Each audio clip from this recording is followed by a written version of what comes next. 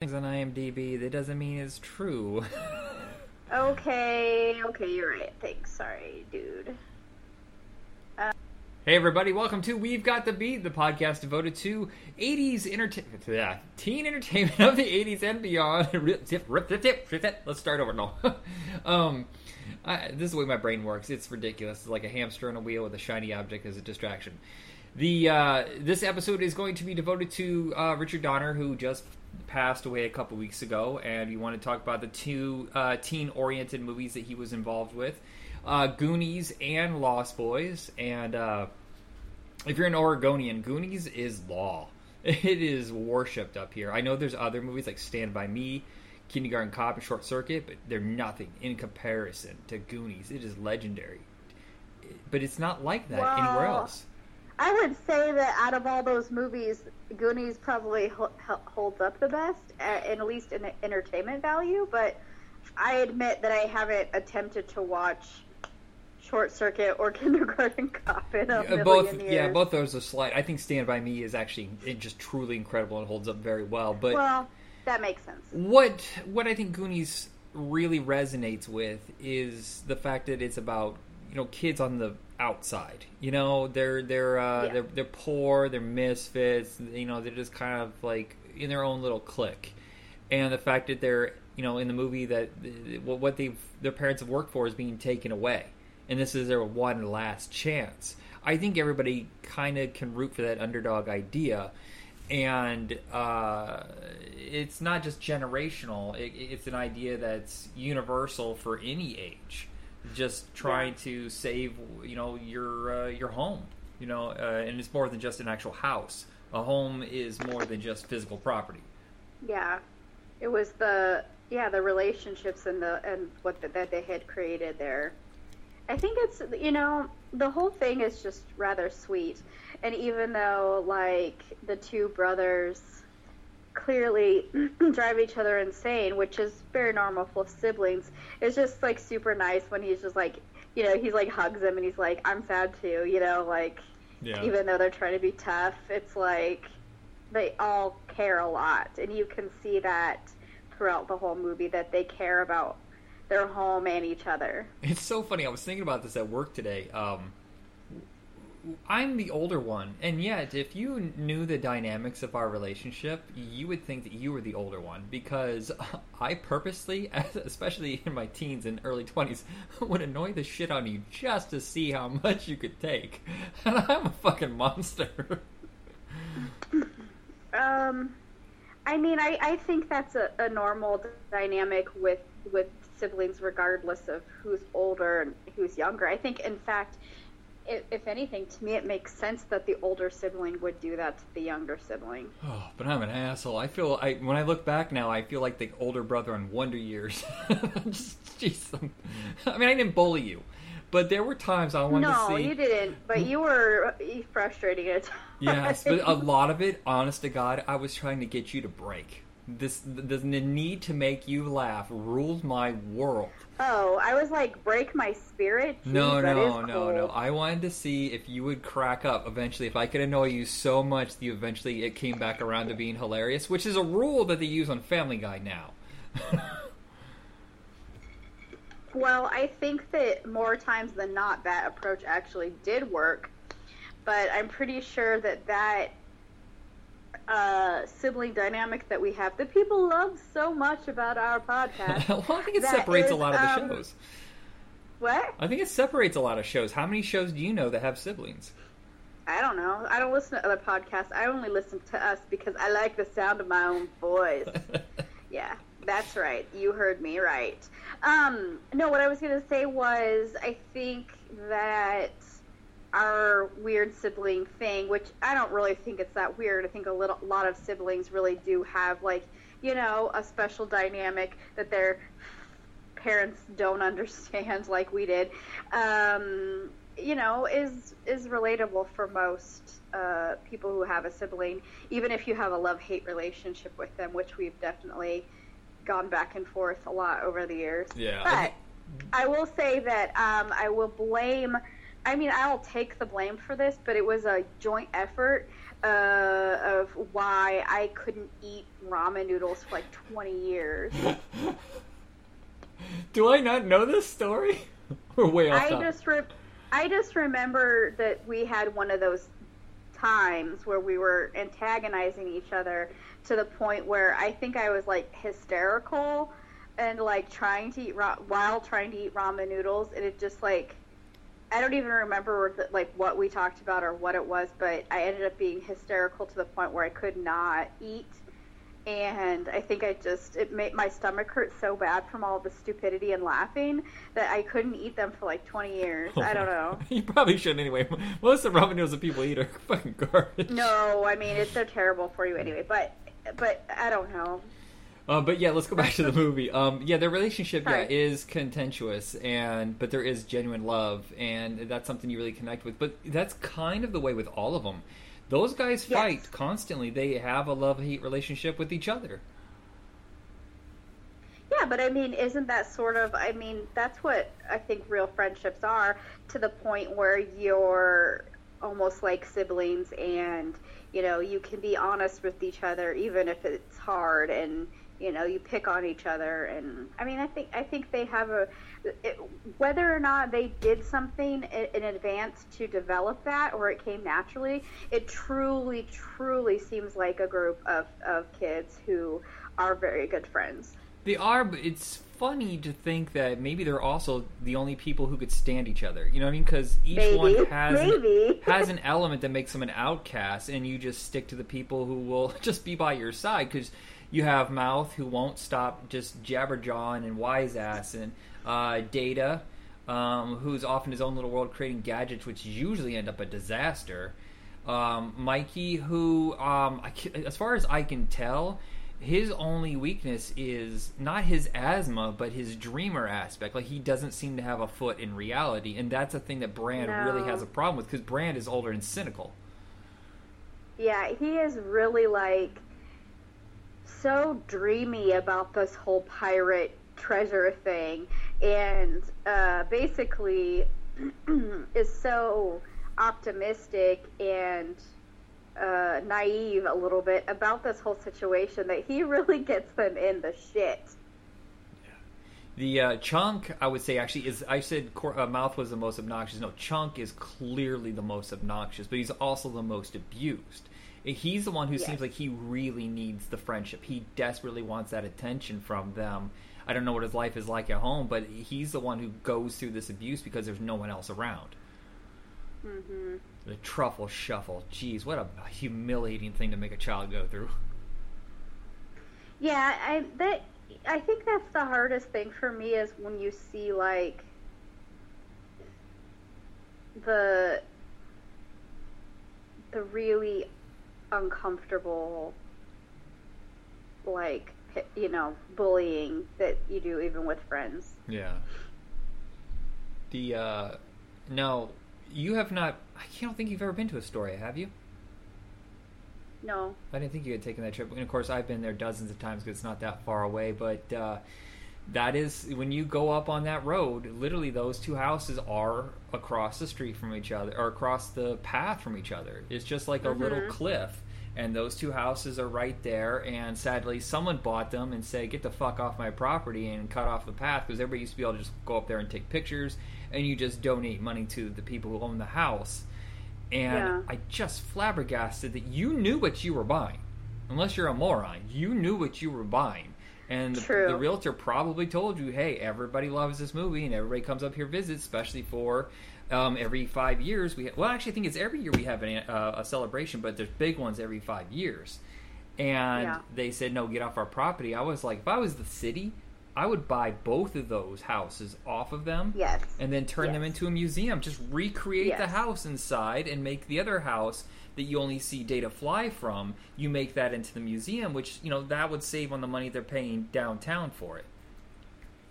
I mean, I think it would be in their best interest, especially if the people who own the homes are not good sports about this. Yeah. I mean, I would imagine that this is a huge thing for the town that brings, I mean, maybe not the only reason, but a huge thing that brings in tourists, thus helping the economy of the town. Right. It's now become like a hipster haven, so it's starting to get bought up and get super expensive. But for the longest time, that was it. Astoria was basically like a sketchy little town. I always called it a stabby little town because when we first went there in 2010, I was like, I think I might get stabbed here.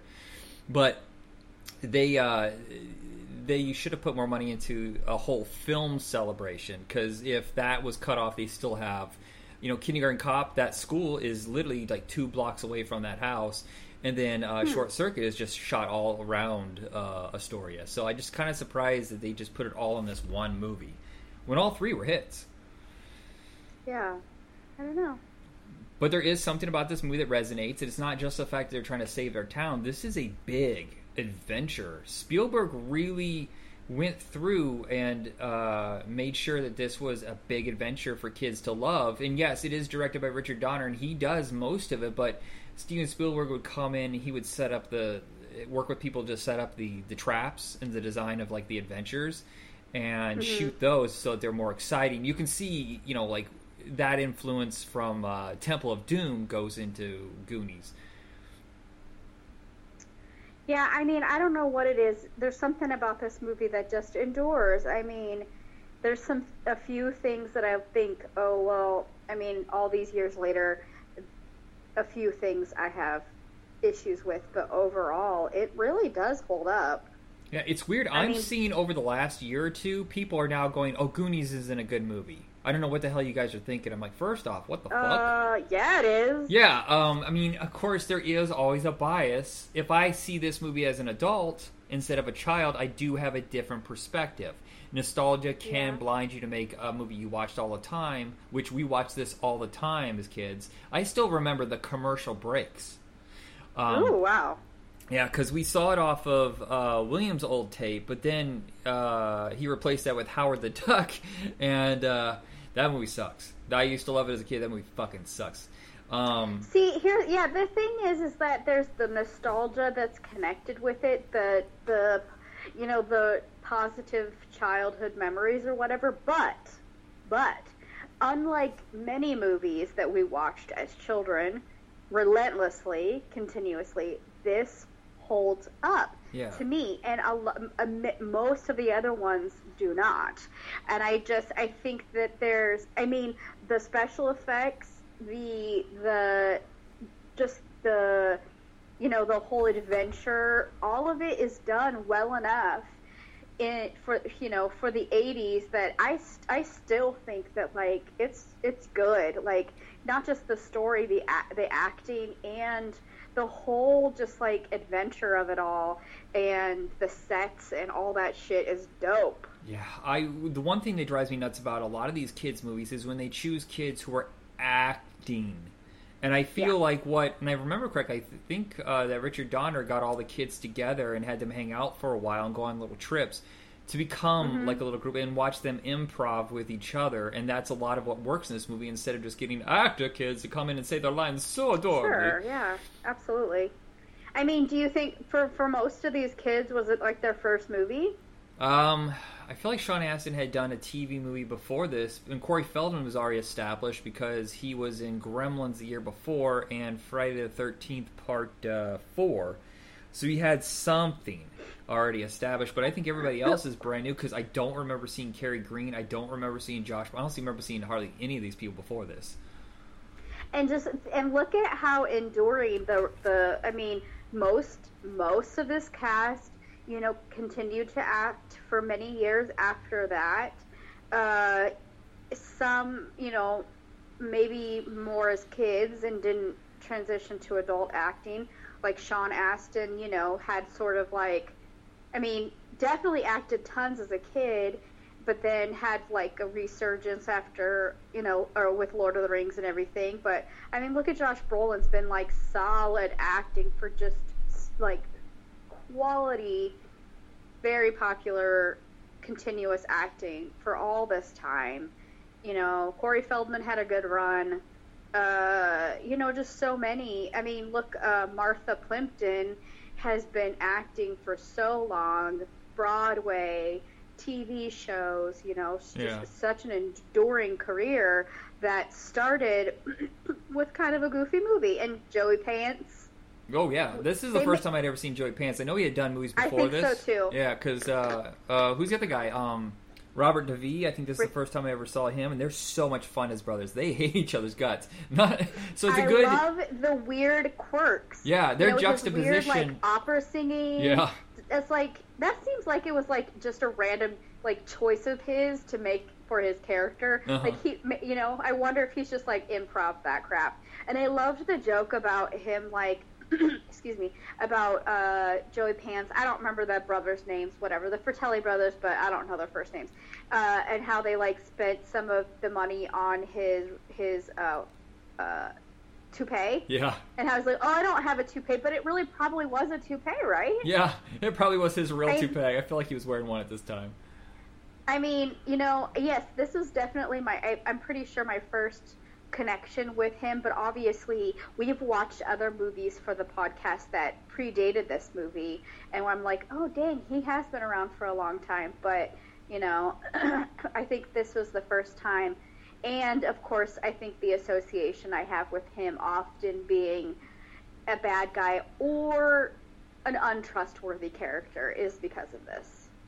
Yeah. And was it Anne Ramsey? Am I wrong? Yeah. Anne Ramsey. Holy shit, I've never seen her before this, and I've only seen her once after this in Throw Mama from the Train, but she fucking steals this movie. She is so good. So scary. She's a tiny little woman who's terrifying. I love it when she's pulling all of the jewels and pearls out of mouth. And she's like, oh my god. Every time I see her, I just want to go, Owen, you poop! Owen! But, if nobody knows the band The Fratellis, you should probably go find them. They're a rock band out of, England, and they're named after the Fratelli family. I love that band. Oh, I didn't connect that at all. Damn. I haven't listened to them in a while. I need to go revisit that. They're so good. I didn't know that was the connection. Seriously stupid. I didn't think about that. Totally changing the subject a little bit. I had read an article a couple weeks ago, like the day after Richard Donner passed, that I think I sent it to you, that I thought was just so sweet. Jeff Cohen, who is Chunk, I mean, did he do anything other than this movie? I know he did a Disney movie after this. It was like he gets all his wishes or something like that, and then it gets out of control. So I read this article was about how Richard Donner paid for him to go to college because they had this relationship even years after this movie was made. Yes. Isn't that very sweet? It is really sweet. I saw him at the convention. He talked a lot about his relationship and the way that Richard Donner was very protective of the kids in this movie. And yes. I mean, let's talk about the elephant in the room is Corey Feldman, and he's been very protective and trying to help him. But you read Corey Feldman's book, and you see why he's been broken. And I don't know if he considers it a safe space, but I'm sorry, he cannot sing. He cannot dance. This fucking obsession with Michael Jackson has gone on for so long, and I can't believe that. I mean, it's now permanent. I do not believe he'll shake it. It's been 30-something years. And that's why he became a joke, because he can fucking act. I think he's great, and the fact that, he undid himself. And if you watch the biography and read his book, he only got busted for one drug thing. And it was one of these things that was just a stupid mistake, and then his career was destroyed. And he never made his way back. Now, Corey Haim could not break it. He was just... It was so hard for him to cut the addiction, so you kind of get why people would hire him, because you never knew if he was going to make it through a movie. There's no reason why Feldman, and I just think people look at him now as like he's an eccentric crazy, but he can still act. Yeah, I mean, he is so, he really is so phenomenal. Like, he did so much stuff, around this age, and, like Stand By Me, and, he's great in Lost Boys. He's great in so many things. But, he spent years also trying to speak out about his abuse in Hollywood. And he was speaking about this for, years before anybody even remotely considered, oh, shit, maybe he's telling the truth. Well, also, let's be clear, there's a lot of fucked up shit in Hollywood because there's so much power and people abuse that no matter what. Yeah. And the fact that the person that he was trying to tell us all about, which is why we'll never discuss Lucas on this show, which, even though I love that movie, I can never watch it again because Charlie Sheen was the one that he was trying to tell people about. But Charlie Sheen is worth like $300 million, and he can bury Corey Feldman like nobody's business. He might have. I don't know. I didn't know that. Yeah, it happened on the set of Lucas, and he's the one who took advantage of Corey Haim. And it's just a torturous story, and I just can't believe that. Whatever. It's just I feel so sorry for both of them. And it's painful, but at the same time, you gotta respect the work because he's so good. He's such a good actor, and so was Corey Haim at a time, but Corey just couldn't control himself. But Richard Donner would protect him, and he helped him get through AA, and he hired him for Maverick. I believe he hired him for a couple of Tales of the Crypt episodes. He also hired him for that Bordello of Blood movie, which was a Tales from the Crypt movie. So he's always tried to watch out for him, which I deeply appreciate.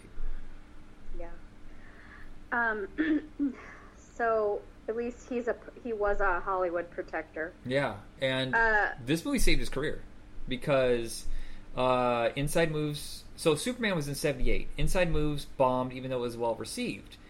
He was fired. This movie saved Richard Donner's career. Yes, nobody even notices that because he got fired from Superman 2.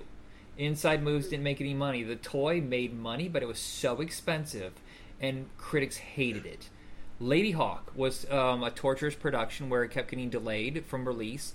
Lady Hawk came out 3 months prior to Goonies and did not do well. So the Goonies was well received by everybody and did very, very well. Interesting. Yeah, so I'm just so glad because without that, I don't think the next decade of his career would be the same because he had the Lethal Weapon franchise, Scrooge, Radio Flyer, Maverick. And of course, the two movies that didn't do very well for him, which we'll probably never discuss on the show because they're not teen-oriented, is Timeline and 16 Blocks. Timeline? You mean the amazing movie with Paul Walker. Gerard Butler? Yes, that's the person you chose out of that bunch? Okay. I forgot Paul Walker's name for a tick because I'm still sad when I think about him. I'm going to be honest with you. I love that movie, but mostly because the book is freaking amazing. It's not, obviously the movie is nothing compared to the book, but I still enjoy it a lot. But the book is so freaking good. If you have never read it, you really should. Off topic, sorry. Yeah. Do you think that Richard Donner handled Sloth well? I think that there's a few things that could be considered not appropriate now. However, I do think that overall he's a very sympathetic character. He's, it's very clear that he is not a monster, that he is sweet and was not treated well by his family and very worthy of love and is given that love by these kids. So overall, yes. I think it's a very delicate balance, and it takes an emotionally intelligent director to handle it right without making him the butt of jokes. Yes. And I think his family didn't treat him well, which is, why we got some of the things in the end that were important to Sloth's development. Yeah. But overall, yes, I do think that it was handled well. There's a few stupid little things that annoyed me when I watched it, like the part where Andy is like, "Oh, Brant, come kiss me. I'm in the dark and my eyes are closed," and he's like, "Go see what she's babbling about." And first of all, why is that your reaction? Why did you say that? And why did you send your brother? And then why was it so awkward? Oh my God. You don't notice that the guy you like doesn't have braces? Yeah, that's really stupid, yeah. And then And then her friend, Martha, played by Martha Plimpton, like, she knew, and she still didn't say anything. She didn't explain it to her. And then, so, I mean, I'm not saying that was, like, abusive or anything, but, I mean, she kind of unintentionally took advantage of a younger boy. And also, the part at the end where they're, like, you know, they've all survived and they've made it out, and there's their parents and their families and the press and all this stuff, and they're like making out a little bit, and his parents, what's his name? Brand. Anyway, and Mikey's parents are like, they're like, the dad's like, you know, oh, that's should we be concerned about that? And then the mom's like, oh, let her mom worry about that. That bothered me because that basically places all the responsibility on the girl. Right. And her parents, instead of making sure that your son is acting respectfully. I don't know. I realize that's very feminist of me to say, but that one line, if they had not said that one thing, it probably would have not bothered me. But it was just like, the parents of the boys, you know, it's that whole thing, the double standard thing, you know? Right. Well, the one thing that I noticed is, you know, they had just gone through that whole sequence where, you know, she hands his jacket back. She chooses to be with them. He's like, Goody, whatever. She makes that choice, and then Brant goes, go see what she's complaining about. Dude, that girl just chose your stupid ass. Go talk to her. Yes. Jeez Louise. Like, I mean, you look like a jackass right now in your shorts over sweatpants and your freaking sweat headband. You look like a ding dong, and you're riding a little baby bike, and she still chose you. Yeah. Like, his reaction really pisses me off. Yeah, I think it's still a very fun movie. I'm glad they cut out the octopus sequence, which you probably didn't see. Did you? Did you get the DVD or did you stream it? I have it on DVD, but I was super lazy because I didn't want to take it out of the package because it's still sealed. So I watched it on HBO. Okay. So I guess I should go back and watch the DVD because there's extra scenes. Yeah, there's an extra scene where they fight an octopus after they get off the... Well, I remember that line at the end where they're like rambling about all the stuff, and they're like, and there was an octopus, and I was like, what? Yeah, I'm still shocked they left that in there because everybody in the theater must have been like, what the hell are they talking about? But there is a sequence where they fight octopus, and it just doesn't look right, which is a shock because Spielberg usually had the best special effects, but something about it just doesn't work, and I'm glad they cut it out. Yeah. I just want to say that it's super interesting that one of the first things in the trivia, you know how I love to read the trivia. Yes. It says that, like, the freaking pirate ship was real. It said that the pirate ship was entirely real. All the shots were filmed in the ship. After the film, it was offered to anyone who would take it. What? No one wanted it, so the ship was scrapped. What? That's insane. Doesn't that hurt to see that? Yes, or it hear does. that? Yeah. And also that Richard Donner refused to let them see the pirate ship prior to the scene being shot because he wanted to catch their genuine reactions. That's cool. Which is obviously genius. Yeah. But I just think it's that whole thing is so cool that just all of it. The freaking One-Eyed Willie. I don't know. The whole thing's just so rad. Just a copper pot. It's a copper pot. I actually have the key and the skull that you look through. I have like replicas of those. Shut up. That's cool. Yeah, they sell them. Did They're you made get out it of in Astoria? Yeah, you get them at the gift shop. They're made out of resin, so you get them a lot cheaper. Yeah. Cool. If you ever go back, get me one. I should have asked you the last time we were there. I'm sorry. Yeah, you're inconsiderate. I hate you. I'm rude. I can get you a replica of the dead body from Stand By Me if I go down to Brownsville.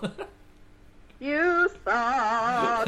Okay, moving on. Yeah, so in 1986, Lost Boys is in pre-production. Richard Donner originally planned on directing it, but decided to step away when he got the script for Lethal Weapon. And thank goodness he did, because that was epic for him. That would carry him for the next decade. And brought in Joel Schumacher. Now, Joel Schumacher's not known for genre entertainment. Before this, he had done DC Cab and St. Elmo's Fire. And it's kind of surprised the jump in how stylish it is. The action is amazing. The special effects. He really handles it well. And, you know, you would see more of that later in his career with the Batman movies. Well, that was a huge mistake. But, his like, you know, the like list of movies is so all over the place. Yeah, he was a guy who did not want to be pigeonholed to anything. And written by Jeffrey Boehm, and Jeffrey Boehm is the creator of the Dead Zone. Well, not the creator. Stephen King created the Dead Zone, but he's the one who wrote the script. And here's the weirdest thing: is he didn't make a movie for another 4 years. Now look at 1987. He does Inner Space, Lost Boys. 88, he does Funny Farm. 89, he does Lethal Weapon 2, and Indiana Jones and the Last Career. What a fucking run that was. Did you just say the Indiana Jones and the Last Career? Did I say career? Did I? Yeah. Oh, wow. Crusade. And they would create The Adventures of Briscoe County Jr. What a run. That is amazing. Wow.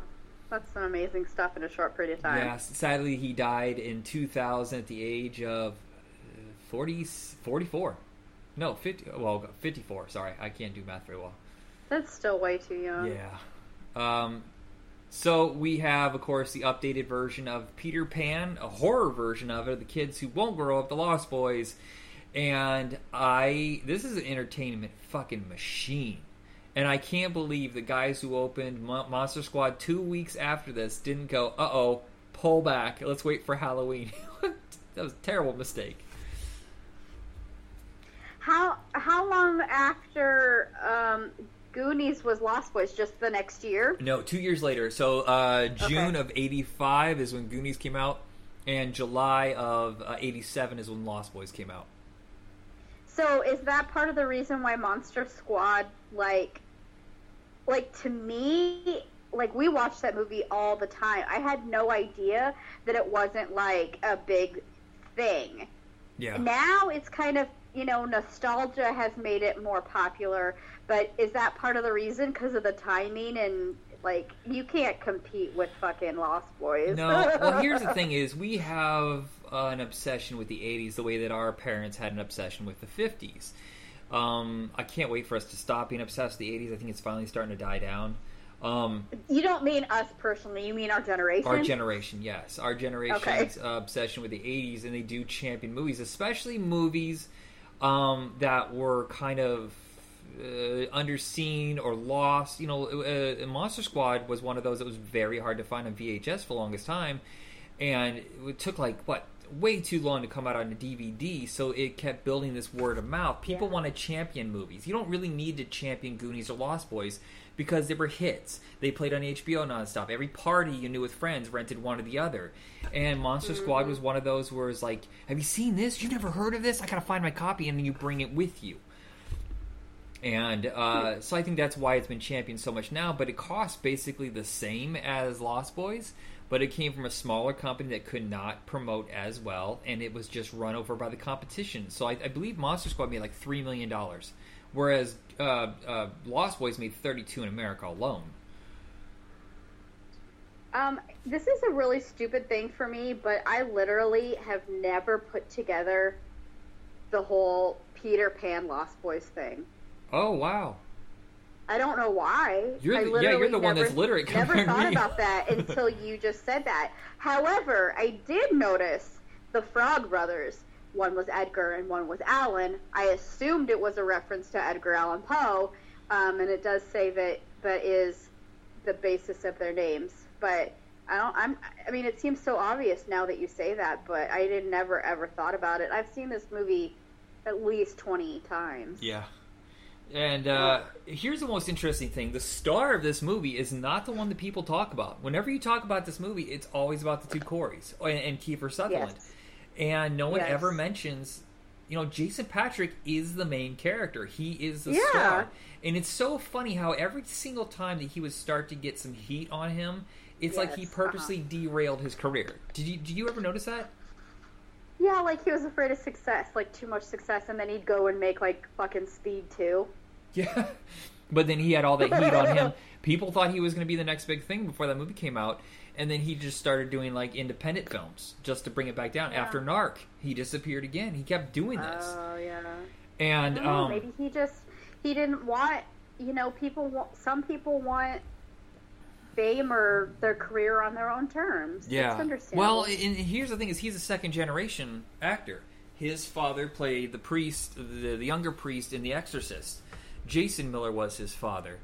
And his little brother was in a bunch of movies like River's Edge and Near Dark, Death Warrant.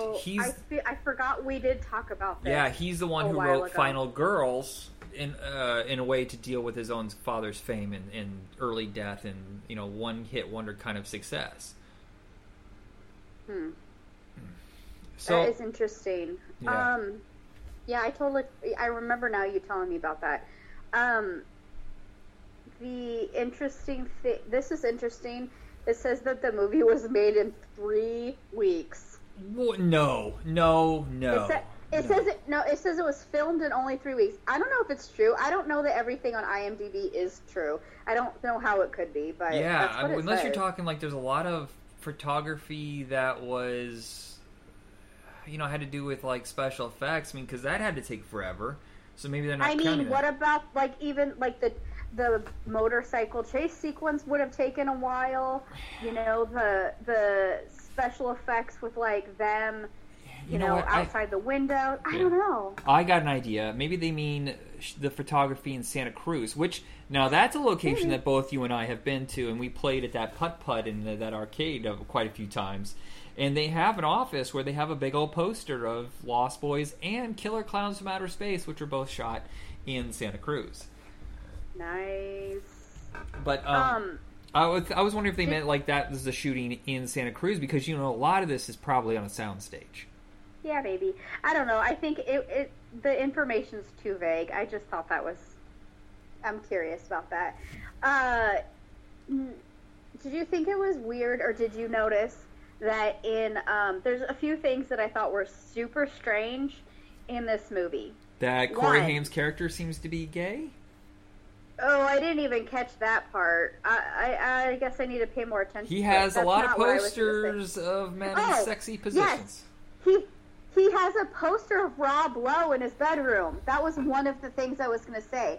Why would he have a poster of Rob Lowe in his bedroom? It's not just Rob Lowe. I thought I saw quite a few, and That's the only one I noticed. Yeah, I wonder if that's just like an undercurrent kind of thing that they never say it out loud.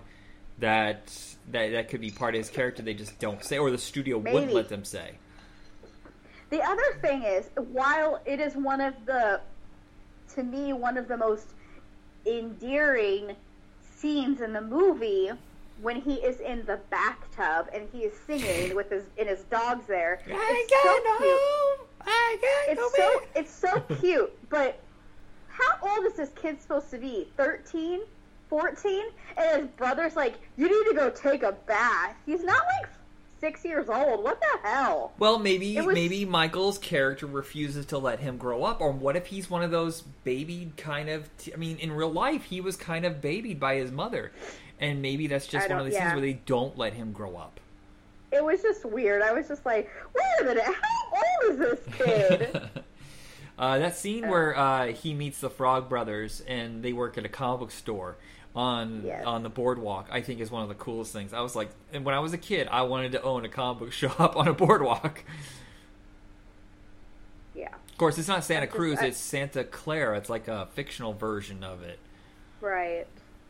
Because I'm pretty sure Santa Cruz wouldn't like people saying it's the murder capital of the world. Yeah. Plus, Santa Clara, guess what? You're not the only movie that has claimed that its town is the murder capital of the world. What's the other one? I mean, I feel like lots of things say that. Buffy the Vampire Slayer about Sunnydale, That's true. Hellmouth. But, Sunnydale could very easily be Santa Cruz too. That's true. You never really know exactly where it is. I don't think it's not Santa Cruz because they're not by the water. Yeah, I always thought they were in the valley. What? I always thought it was set in the valley. Yeah. Yeah, I don't know. I was never quite sure where they were supposed to. San Luis Obispo? Not sure. I don't know. Somewhere around there. Anyway, was this the first time that you were introduced to, oh gosh. Alex Winter? I was going to say Edward Herrmann.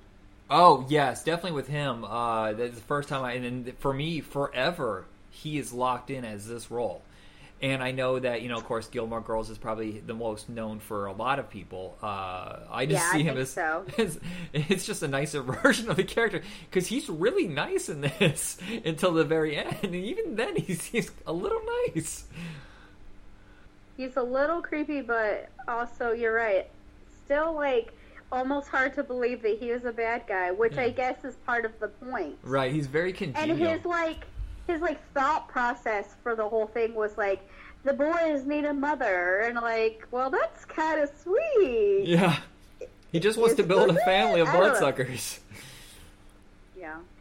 And Diane Wiest, oh my God, is she just the best in this? She's just, I have mixed feelings about Diane Wiest. I'm not really sure why, but she's just so sweet in this movie, and just I think my major thoughts about her, this and Edward Scissorhands, I guess they were fairly close together, right? And just how sweet she is overall in both of those roles, just so loving and gentle. It's weird to think that I'm now at the age where I'm oh, I'd be dating a younger woman if I was dating Diane Wiest, because I think she's 36 or something. It's just so strange to think that. Oh wow, huh? Yeah, you don't really think about stuff like that. Especially, in my opinion, the 80s were exceptionally unflattering. The styles of hair and clothing and makeup and everything were exceptionally unflattering for most people, especially women, that, in fact, many of them look much younger in the 2000s and later trends than they did in the 80s. So everybody looks way older than they are, in my opinion. Right. Well, at least she has a haircut that holds up, like the way that Dee Wallace Stone, her shorter, and Jamie Lee Curtis, her shorter hair. She was 40. No, she was 38 when she made Lost Boys. That's bizarre to me. 6 years younger than me. Oh my God, I've gotten so old. That is kind of weird, actually. But at least she was actually she was an appropriate age to have those kids. Right. Which is something that is not very consistent in movies and really annoys me. You are not old enough to have these children. Could you please just cast appropriately? Yeah, and Jason Patric and Kiefer Sutherland were at least near teenagers. They were 20 at the time of production, which if you look at a lot of 80s movies, a lot of these teenagers were pushing 30. Yeah, that's not bad when I've compared to some of the stuff I've seen. Yeah. This man who plays the grandpa, Bernard Hughes. Yes. What's he from? What's the thing that I'm pretty sure he's from Blossom. He's on a show? Isn't he the grandpa from Blossom? Am I wrong?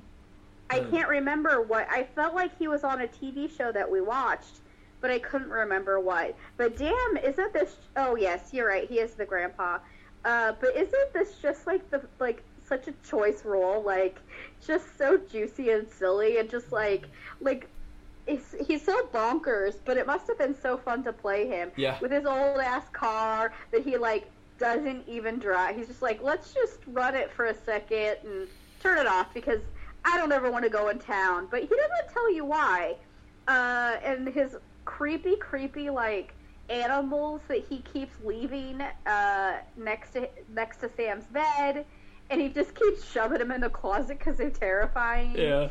And then he has the best line in the whole movie, even though lots of other things get quoted way more, where it's just whatever, Santa Clara is a great town, except for those vampires. And you're like, fuck, Grandpa, could you have told us when we moved in? I know, it seems like something that he would have said in the first place. Don't go into town at night, stay home. Why did he just tell them that? This is why I don't go into town. Yeah. Jesus. My friend Ken, every single one of his podcasts starts off with the line, if I have a TV guide, I don't need a TV. Exactly. So eccentric and weird. It's so ridiculous. Or what is it he sprays on himself, like Lysol or something like that? I got a hot date tonight. Oh, I don't remember. Yeah, he's such a fun role, and I just really think the movie holds up. I remember this is one of the very first horror movies I ever saw. I don't remember. You were not with me. I don't even remember how this even happened, but our parents went to a party with friends to play cards, and I went with them for some reason. I don't know where you were. But I just watched TV in the living room, and I caught the end of RoboCop, and then I watched Lost Boys after it, and I kept looking to see if my parents would notice that I'm watching a horror movie. I was like, oh my god, that's a lot of blood. Are they going to see this? And I was with Grandma, probably. Probably.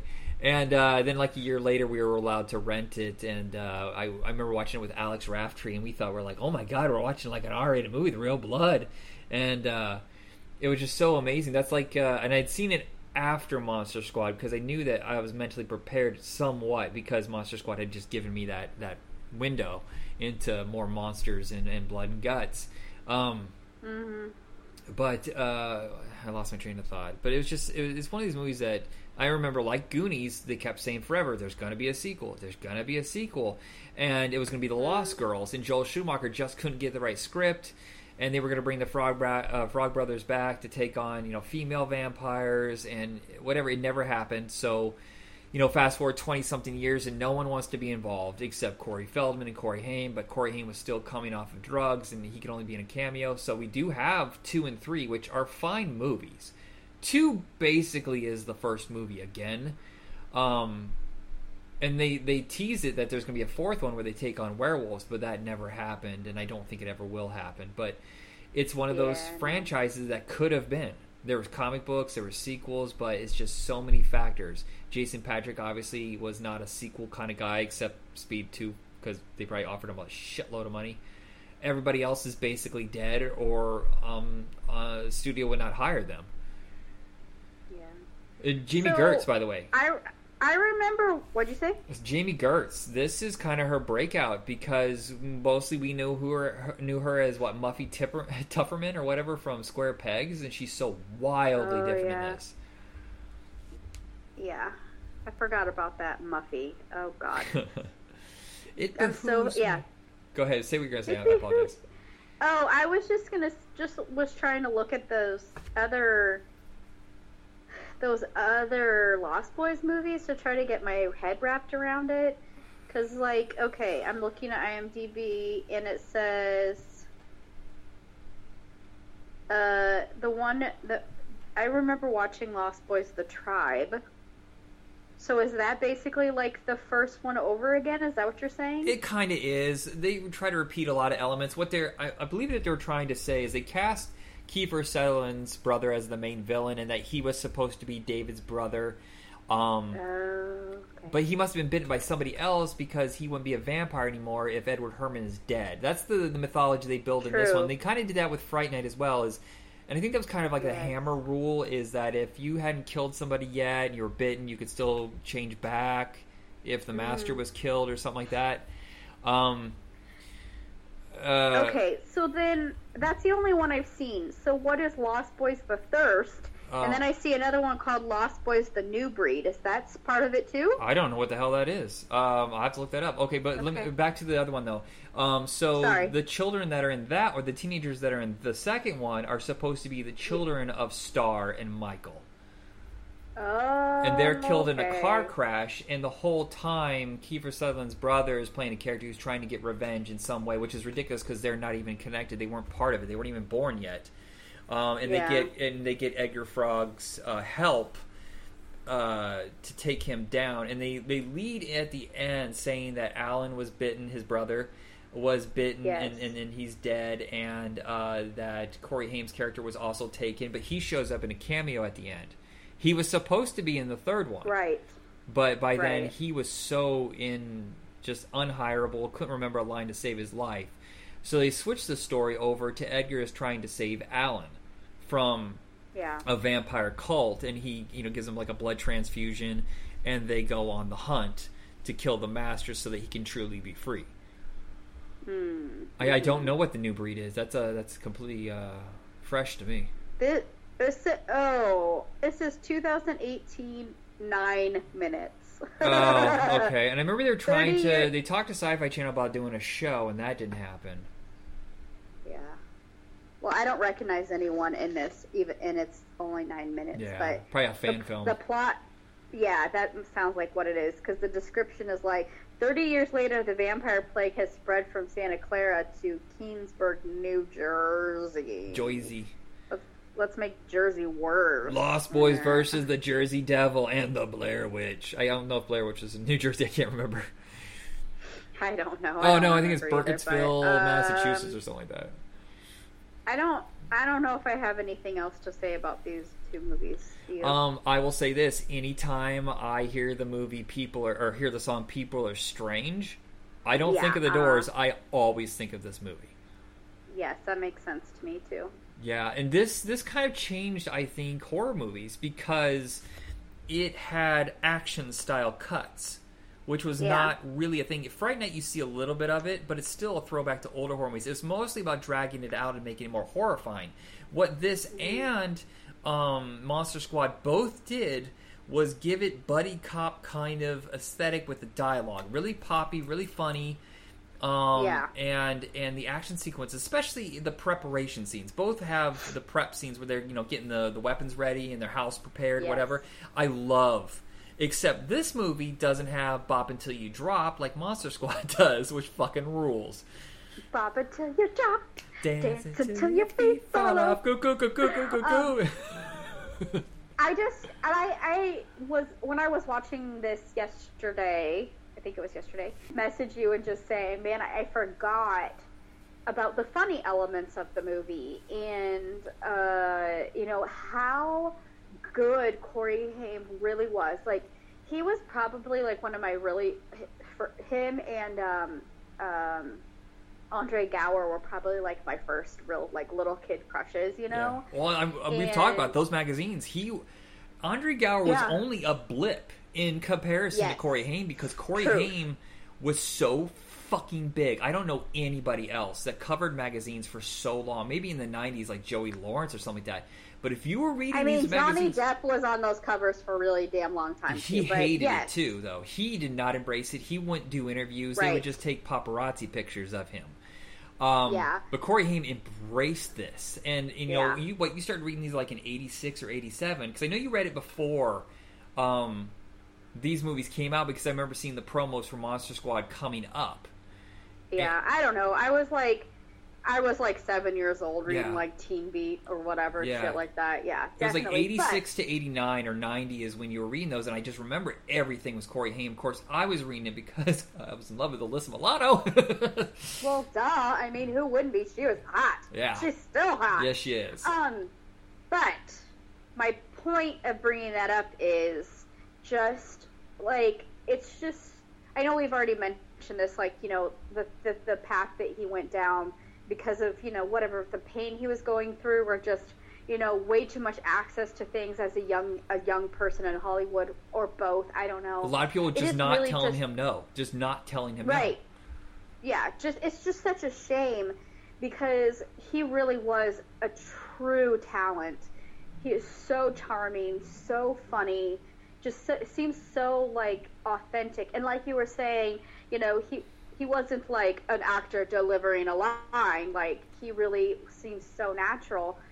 I just love him so much and forgot how funny and just like goofy and sweet and a kid he was in this movie, but just some killer lines and his delivery is incredible. Yeah, and there's two versions. There's actually three versions of Corey Haim.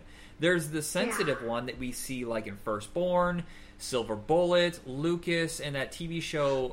Yes. Do you remember the TV show they aired a bunch with him and the guy from Rocky? Where they were in college, No. like he was way too young, like he was 15 in college, and he was like 50, and they were roommates, and that was, I think it was called undergrads or something like, or roomies maybe. No, I don't know. There's that version of him, and then the minute Lost Boys came out, there was the fun, goofy one that you saw through License to Drive and Dream a Little Dream, and then there's after that where he could not find his footing.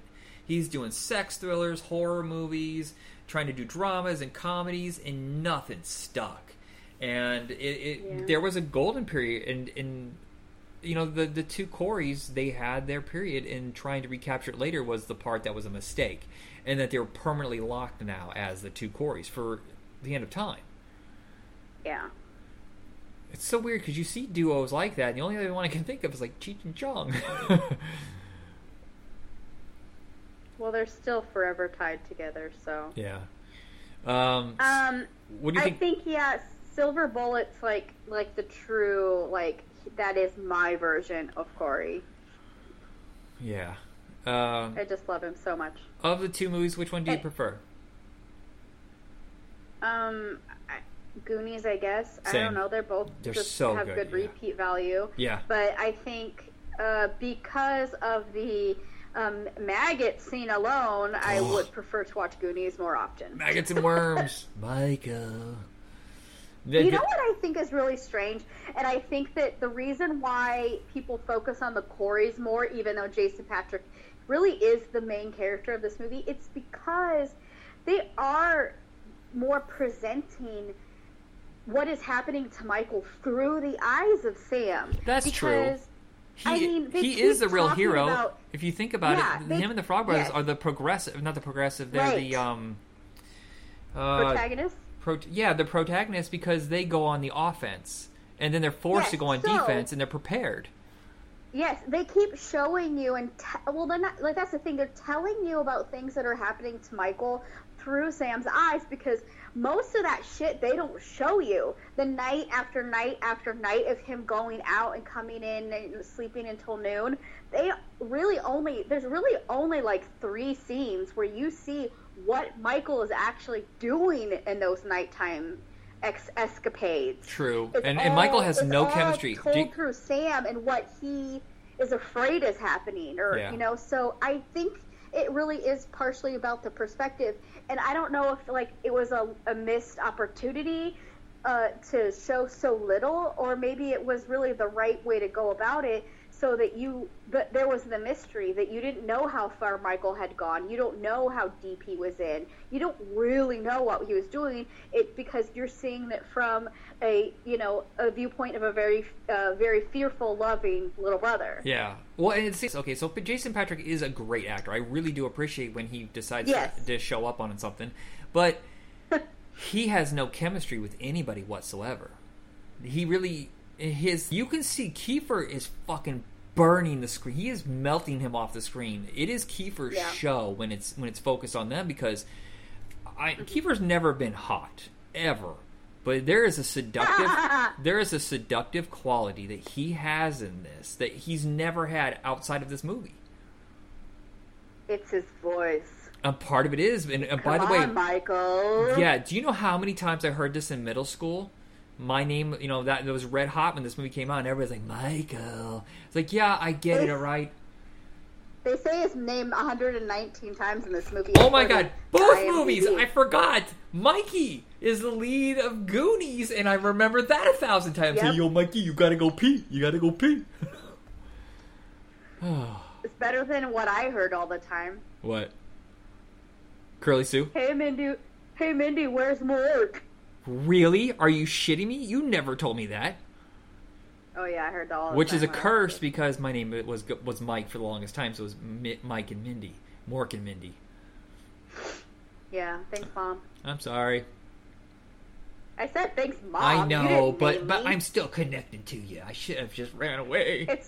It's better. Mom almost named me Mandy, which is worse. So everybody be singing that fucking song to you. And now with that Nicolas Cage movie, everybody be singing that too.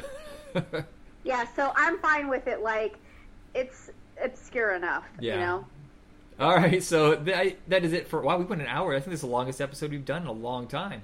But 2 excellent movies. I don't know what we have up next. We talked about something that we pushed aside to do this because Richard Donner died. What was it?